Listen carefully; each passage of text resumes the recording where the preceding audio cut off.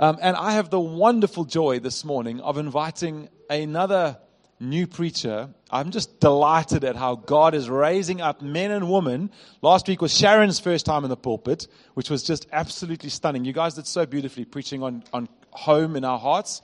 God is up. Yo, clap for them. Go on. Go on, it's great. And the presence of God is home. It was beautiful. This morning it's Warren, and I want to come up. I want to pray for you. This is an amazing gift, the couple that have joined us. And God's just been I'm so grateful that He's joined little asterisks and obliques to us over here. But average height. One of our main prayers in this congregation is for fathers and mothers. And so God is just looking at this year, just fathers and mothers into our midst. And we're so grateful. So let me pray for you and share God's word with us. Father, I thank you for Warren.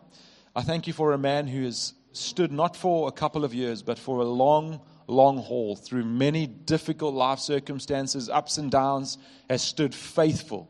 An obedient plodder, Lord, if I could use that in the most positive sense. Just a man who's been servant-hearted and obedient to you through every season of life.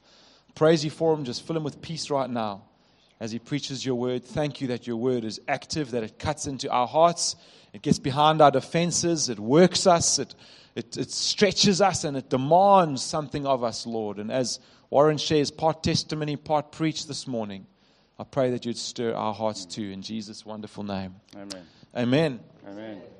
Thanks. Is this? I don't know if it's. You're on. I'm echoing. Well, good morning, One Hope, and visitors, and also those of you that are online. It's really a privilege to be here to share God's word with you, and I really trust that the Holy Spirit would speak to each one of us this morning as I share. So we've been on a journey for the past 4 weeks to look up. God has been wanting us to look up, and I mean, if we just think about it, living in this place, if you look up, what do you see? Beautiful mountains, the sky. We are living in the best city, in the best province, in the best country, in the best continent, in the planet. Can you believe it? So we've been on this journey, and so what we've heard from Paul is that God is our shield, and we learned that from Psalm 3 with David's life, that He is also our promise maker and a promise keeper. And then after that, a promise maker and a promise keeper. If any of you have broken a promise to yourself, to God, or to anybody else, put your hand up. Wow. Well, we serve a God unlike you.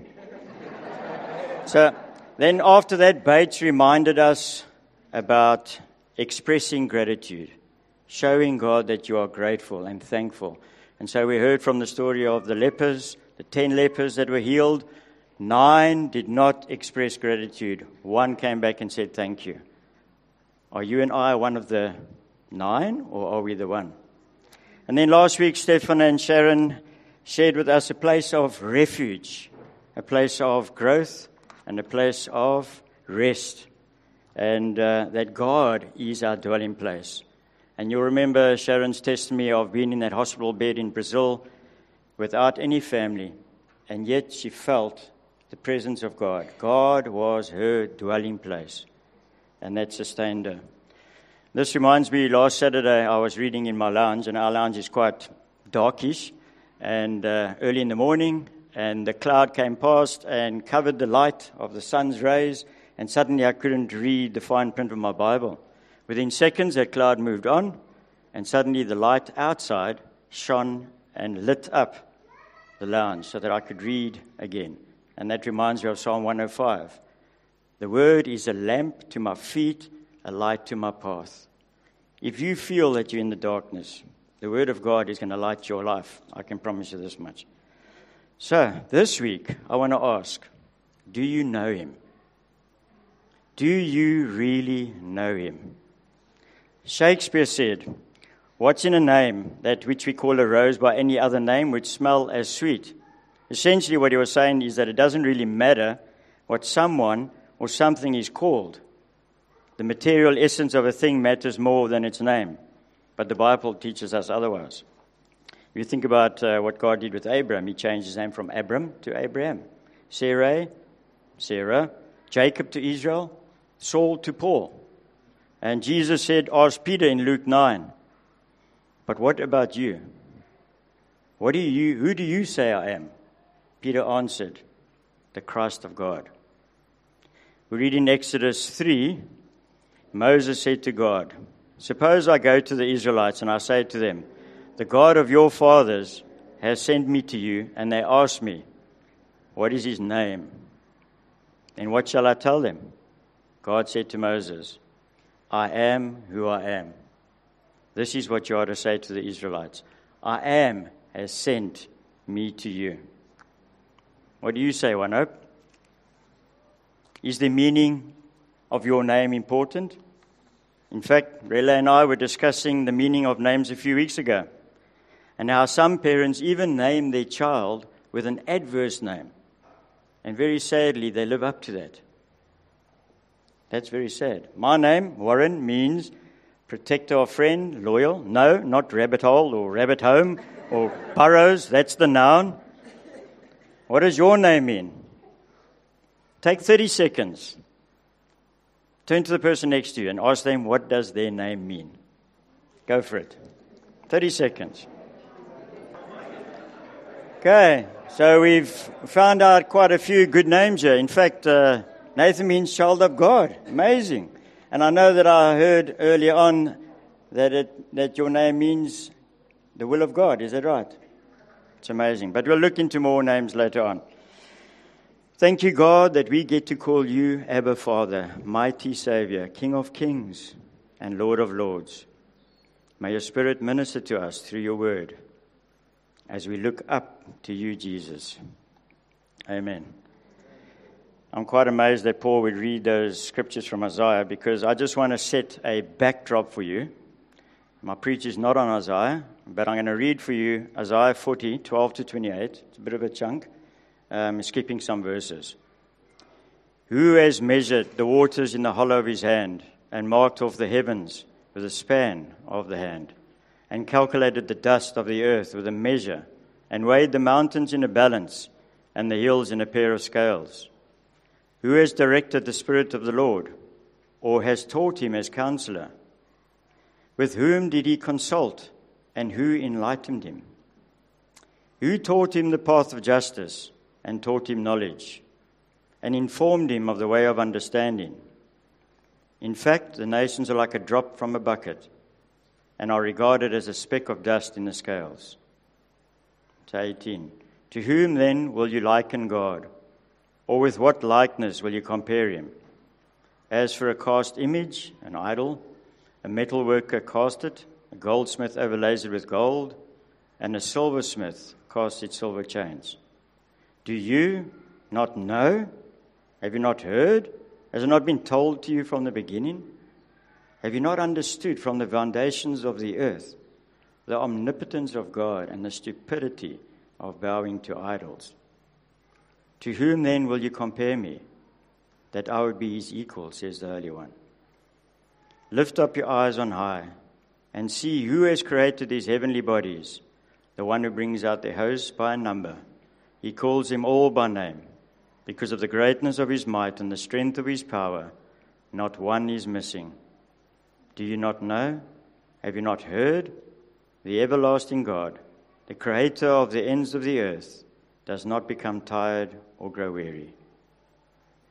But those who wait for the Lord, who expect, look for, and hope in him, will gain new strength and renew their power. They will lift up their wings and rise up close to God like eagles. They will run and not grow weary. They will walk and not grow tired. In fact, not long ago, a couple of weeks ago, I was walking up our garden path, and we have this huge 30-meter palm tree. And as I walked up the path, something caught my eye, and it was this grey-breasted hawk, falcon, I'm not sure what it was, with a yellow beak. Beautiful, quite a monster of a falcon. And as I drew closer, it just dropped out of the branch, and within seconds, he was away from me. And I just thought of this scripture, and I thought, how easy it would be if we would just put our hope and our trust in God. We will soar like eagles. We will not grow tired and weary. But it takes a lot of time. So, do you detect any sarcasm in Isaiah 40? Any sarcasm from God there? Asking us to put forward any other God or an idol? Do you know Him? The Creator of the universe is inviting us to look up. What an appropriate series that we would be looking up to God.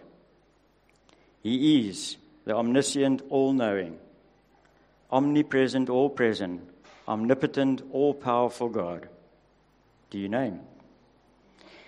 In this morning's message, I want to take my small personal testimony, without too much detail, my insignificant almost 59 years on this planet, and compare it to my eternal God, who holds the oceans in the hollow of His hand.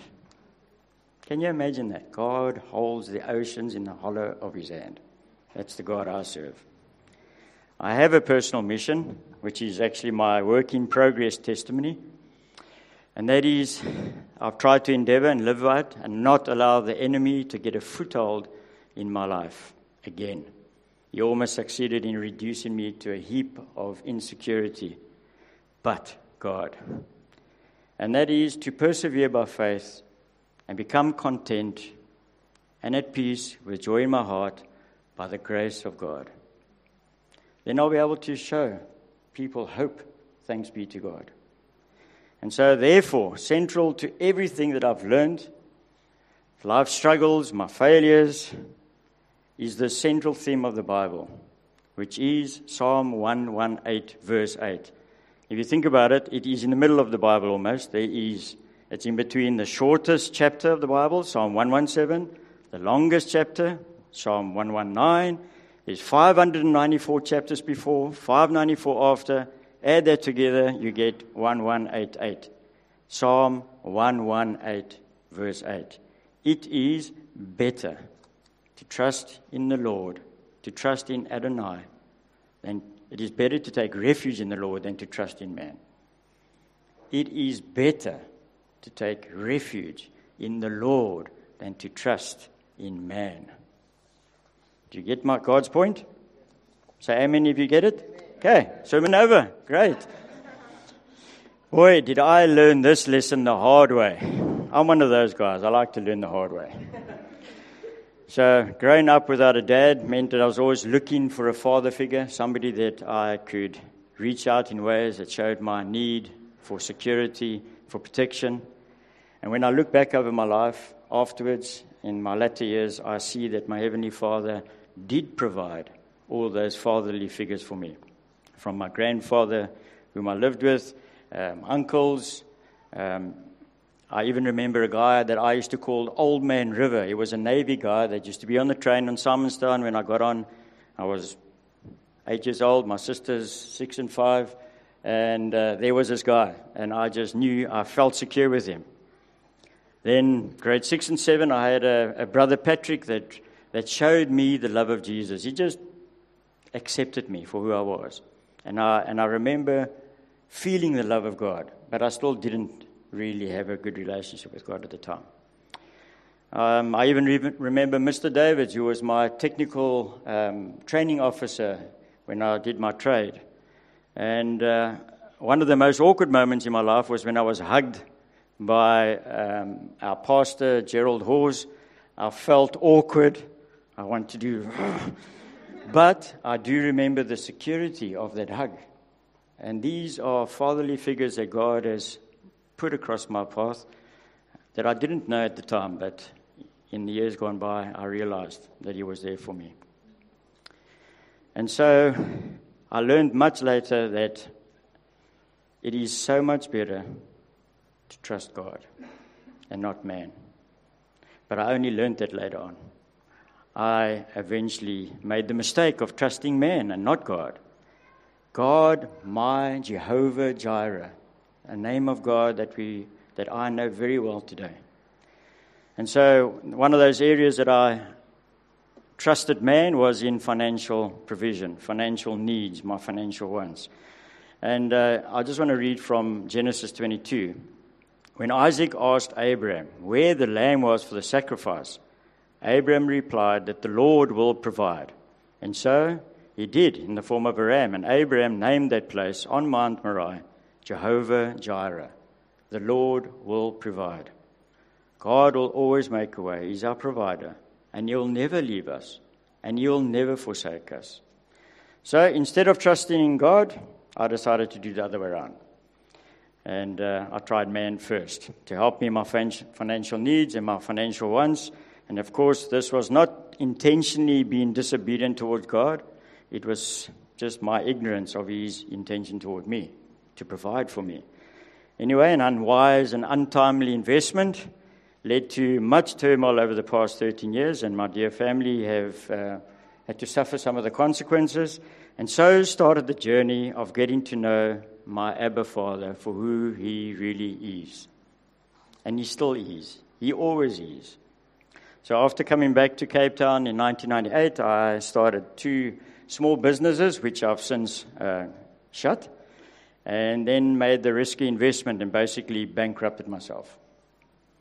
I was advised a few times by well-meaning people to sequestrate myself, and so that I could be relieved of my obligation towards my creditors. But I decided not to. I felt God nudged me to not worry and rather persevere in honoring my debt. But actually, He was nudging me rather to trust Him. So I had an accumulative debt with 6 institutions, of which I've paid off, in fact, in November, 30th of November, paid off the 4th institution. So, glory be to God, thank you. 2 more to go, but this has been a very, very challenging time. It's been challenging to try and provide for my family of 5, but God. Have you ever experienced a child come and grab onto your leg as if you were the parent, and he's holding on, and suddenly he looks up and he sees, but it's not his dad or it's not his, and that look of despair, you're not who you're supposed to be. Well, that's how I felt quite often. I was many times in despair, broken and utterly hopeless at the point of sobbing. And one of those moments of sobbing, and you would never believe it, but I'm an ex-veteran turner on the gold mines of Carltonville, and I've got leather skin. Look at me. Does it look like I can cry? Well, God had me face down in the lounge, sobbing my heart out. It was a time that I was just, Lord, I just want to provide for my family. This was just getting really, really tough. And I just felt God touch me and say, Warren, I love you.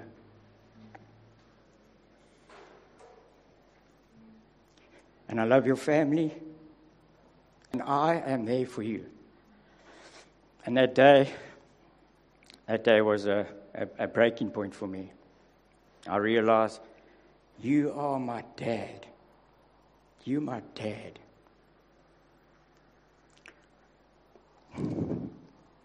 Anyway. He is El Elyon, God Most High, who sits above the circle of the earth. Can you imagine that Isaiah would talk about the circle of the earth, and there wasn't even telescopes in those days? How does God talk? He talks through His word. He talks to people. He owns the cattle on 1,000 hills. Now, you might just think, is it just cattle He owns? No. He owns everything. Everything. I don't have to worry about my provision.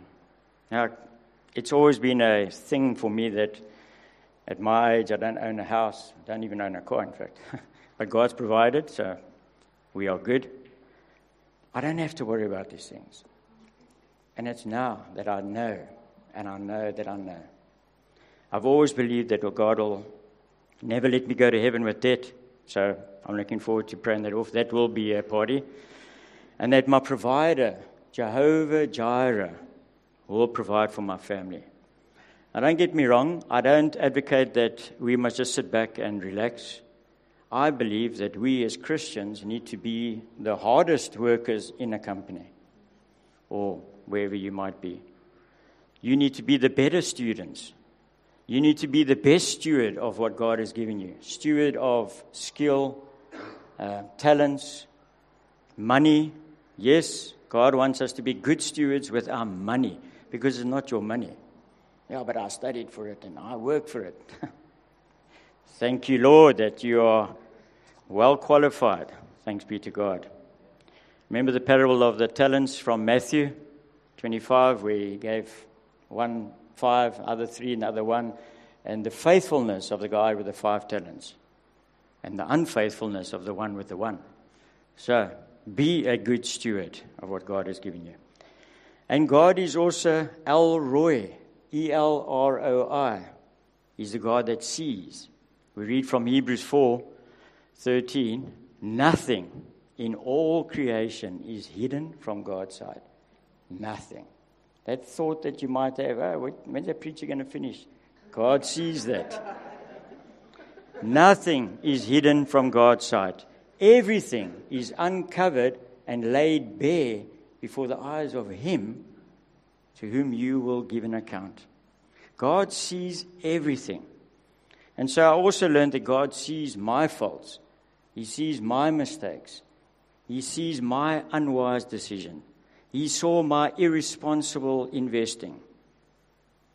But He doesn't count it against me. I thought He did, but He doesn't. Man does. Human beings do. Banks do. Sorry if you're a banker, but it was always very humbling to try and convince my creditors that I really wanted to honor my debt. They just wouldn't believe me. I had to be strong and I had to be secure in who I am in God, and not allow their prejudice towards me to affect my identity in God. I'm a son of the living God. God sees me as His adopted son and a co-heir with Him. Do you see yourself as a daughter, as a son? Because you are. God sees you as a son and as a daughter. And so I started to learn through worldly loss that Jehovah Jireh would provide, and I need not worry. We read from Matthew 6:25, therefore, I tell you, do not worry about your life, what you will eat or drink, or about your body, what you will wear. Is not life more than food, and clothes, and the body more than clothes? How opulent as our world become. Yet at the same time, with the opulence that some have, some people cannot even eat a meal in a day. It blows my mind. How dare I worry? In fact, I worry when I worry. Sounds like Paul in Romans. It says, I do not understand what I do, for what I want to do, I do not do, but what I hate, I do. Yeah, what a dofak. Charles Spurgeon says, anxiety does not empty tomorrow of its sorrows, but only empties today of its strength. It doesn't make any sense to worry. Philippians 4, so many people know the scripture and quote it. Do not be anxious for anything, but in everything, by prayer and petitioning, with thanksgiving, present your request to God. And the peace of God, Yahweh Shalom, which transcends all understanding, will guard your hearts and minds in Christ Jesus. God is telling us to be thankful when we are thinking that we should be anxious. Being thankful every day has become a pattern of my life. I love to wake up in the morning and just look outside. We're very fortunate. We have many, many trees and many flowers and plants. My landlord has done an amazing job over the last 40 years that he's lived there. And we are just great. I am just grateful for God's amazing creation. We need to just look up. How can we deny God? How can we deny Elohim? It's an amazing to be eventually at the place where I have peace with God. I have peace. I know so many people that have got a little bit of debt and they are freaked out. I don't understand it. I do now. I'm sure we all battle, sometimes to maintain our joy amid trials, and James reminds us, consider it pure joy. It's not very easy when you get told to consider it pure joy. Whenever you face trials of many kinds, whenever you face trials of many kinds, not if you will face trials of many kinds, whenever you will face trials of many kinds, because you know that the testing of your faith produces perseverance. Let perseverance finish its work, so that you may be mature and complete, not lacking anything. Mature. Oh dear. Can you imagine me being mature? Persevere, my sweetheart, persevere. Imagine not lacking anything. Imagine saying to yourself, I do not need anything. Well, you can. Just persevere. Persevere in your faith. Know who you are being faithful to. David says in Psalm 121, I lift up my eyes to the hills. Where does my help come from? My help comes from Adonai, the Lord, the maker of heaven and earth. Man cannot give me what I need. Only Adonai can give me what I need. Throughout Scripture, starting with creation, Elohim, God, is revealing himself to us. And we learn in Romans that everything that was written in the past, everything that's written in this book, is to teach us through endurance and the encouragement of Scripture that we might have hope. He is the Alpha and the Omega, the first and the last, the beginning and the end. And this great I Am, he calls us his sons and his daughters to spend eternity with him. Eternity, not a mere 59 years, hopefully more. Do you know him? Charles, if you would be so kind as to play a little clip. So before we do communion and before we end in prayer, I want us to just listen to Dr. S.M. Lockridge. It's a 3-minute clip. The Bible says, my king. My king. Let's just take a listen. The Bible says, my king is the king of the Jews. He's the king of Israel. He's the king of righteousness. He's the king of the ages. He's the king of heaven. He's the king of glory. He's the king of kings. And he's the Lord of lords. That's my king. I wonder, do you know him? My king is a sovereign king. No means of measure can define his limitless love. He's enduringly strong. He's entirely sincere. He's eternally steadfast. He's immortally graceful. He's imperially powerful. He's impartially merciful. Do you know him? He's the greatest phenomenon that has ever crossed the horizon of this world. He's God's Son. He's a sinner's Savior. He's the centerpiece of civilization. He's unparalleled. He's unprecedented. He is the loftiest idea in literature. He's the highest personality in philosophy. He's the fundamental doctrine of true theology. He's the only one qualified to be an all-sufficient Savior. I wonder if you know him today. He supplies strength for the weak. He's available for the tempted and the tried. He sympathizes and he saves. He strengthens and sustains.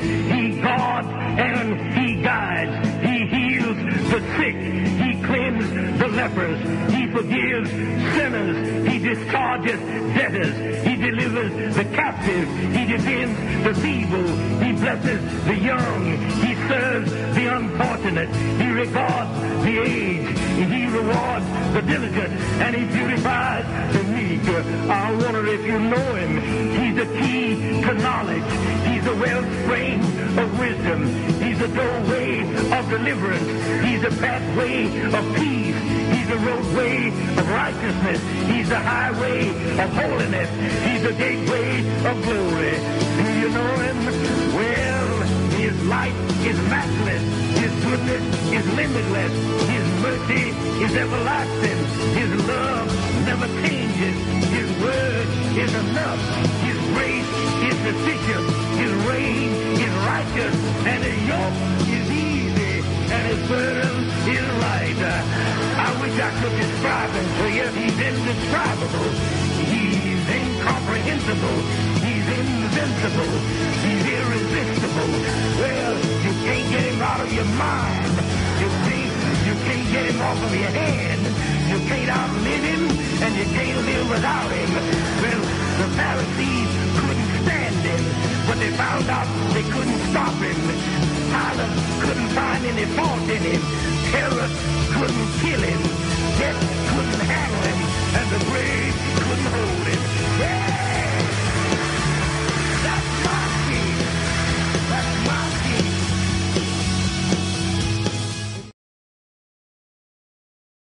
That's my King. That's the God I serve. This is your God. And He loves you. He loves each one of us. He's proved that already. He doesn't need to do it anymore. He does it. He's already done it. So right now we're going to take 2 minutes to do communion. I would actually like you to take the communion on your own and just spend time with God and thank Him for the fact that He gave His body for you, that He shed His blood for you. There isn't a sin that you've ever committed or ever will commit that is not covered by the blood of Jesus. And this is why we do communion. This is not a religious act. This is a reminder of the love of God for us. So why don't you go ahead? There's a table over there, and there's one over there, and at the back. So each person just take your communion by yourself.